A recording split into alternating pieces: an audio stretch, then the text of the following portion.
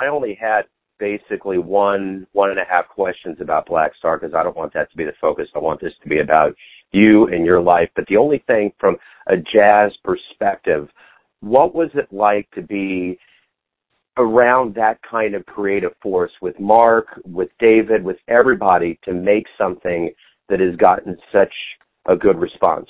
It was tremendous. The whole experience was a life-changing event. And I guess when we play together with Mark, Jason, and Tim and I, there's a real cohesiveness in the group and a lot of interplay and a lot of dialogue amongst the band as we're playing.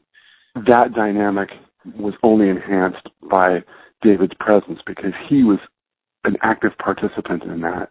He was tracking live with us as we were recording, and he sang with a lot of passion and conviction. There was a beautiful sense of cohesion and interplay amongst all five of us.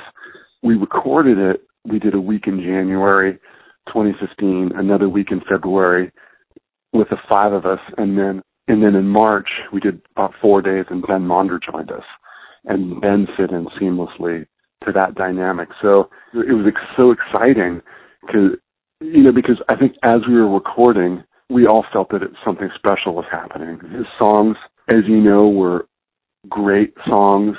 The framework that he set out there for each song was fantastic, and that dynamic was present from the very first day, and it continued through the whole recording process of just great interplay amongst the band. And again, it was exciting to have him there because it was pushing us, and I think we were pushing him.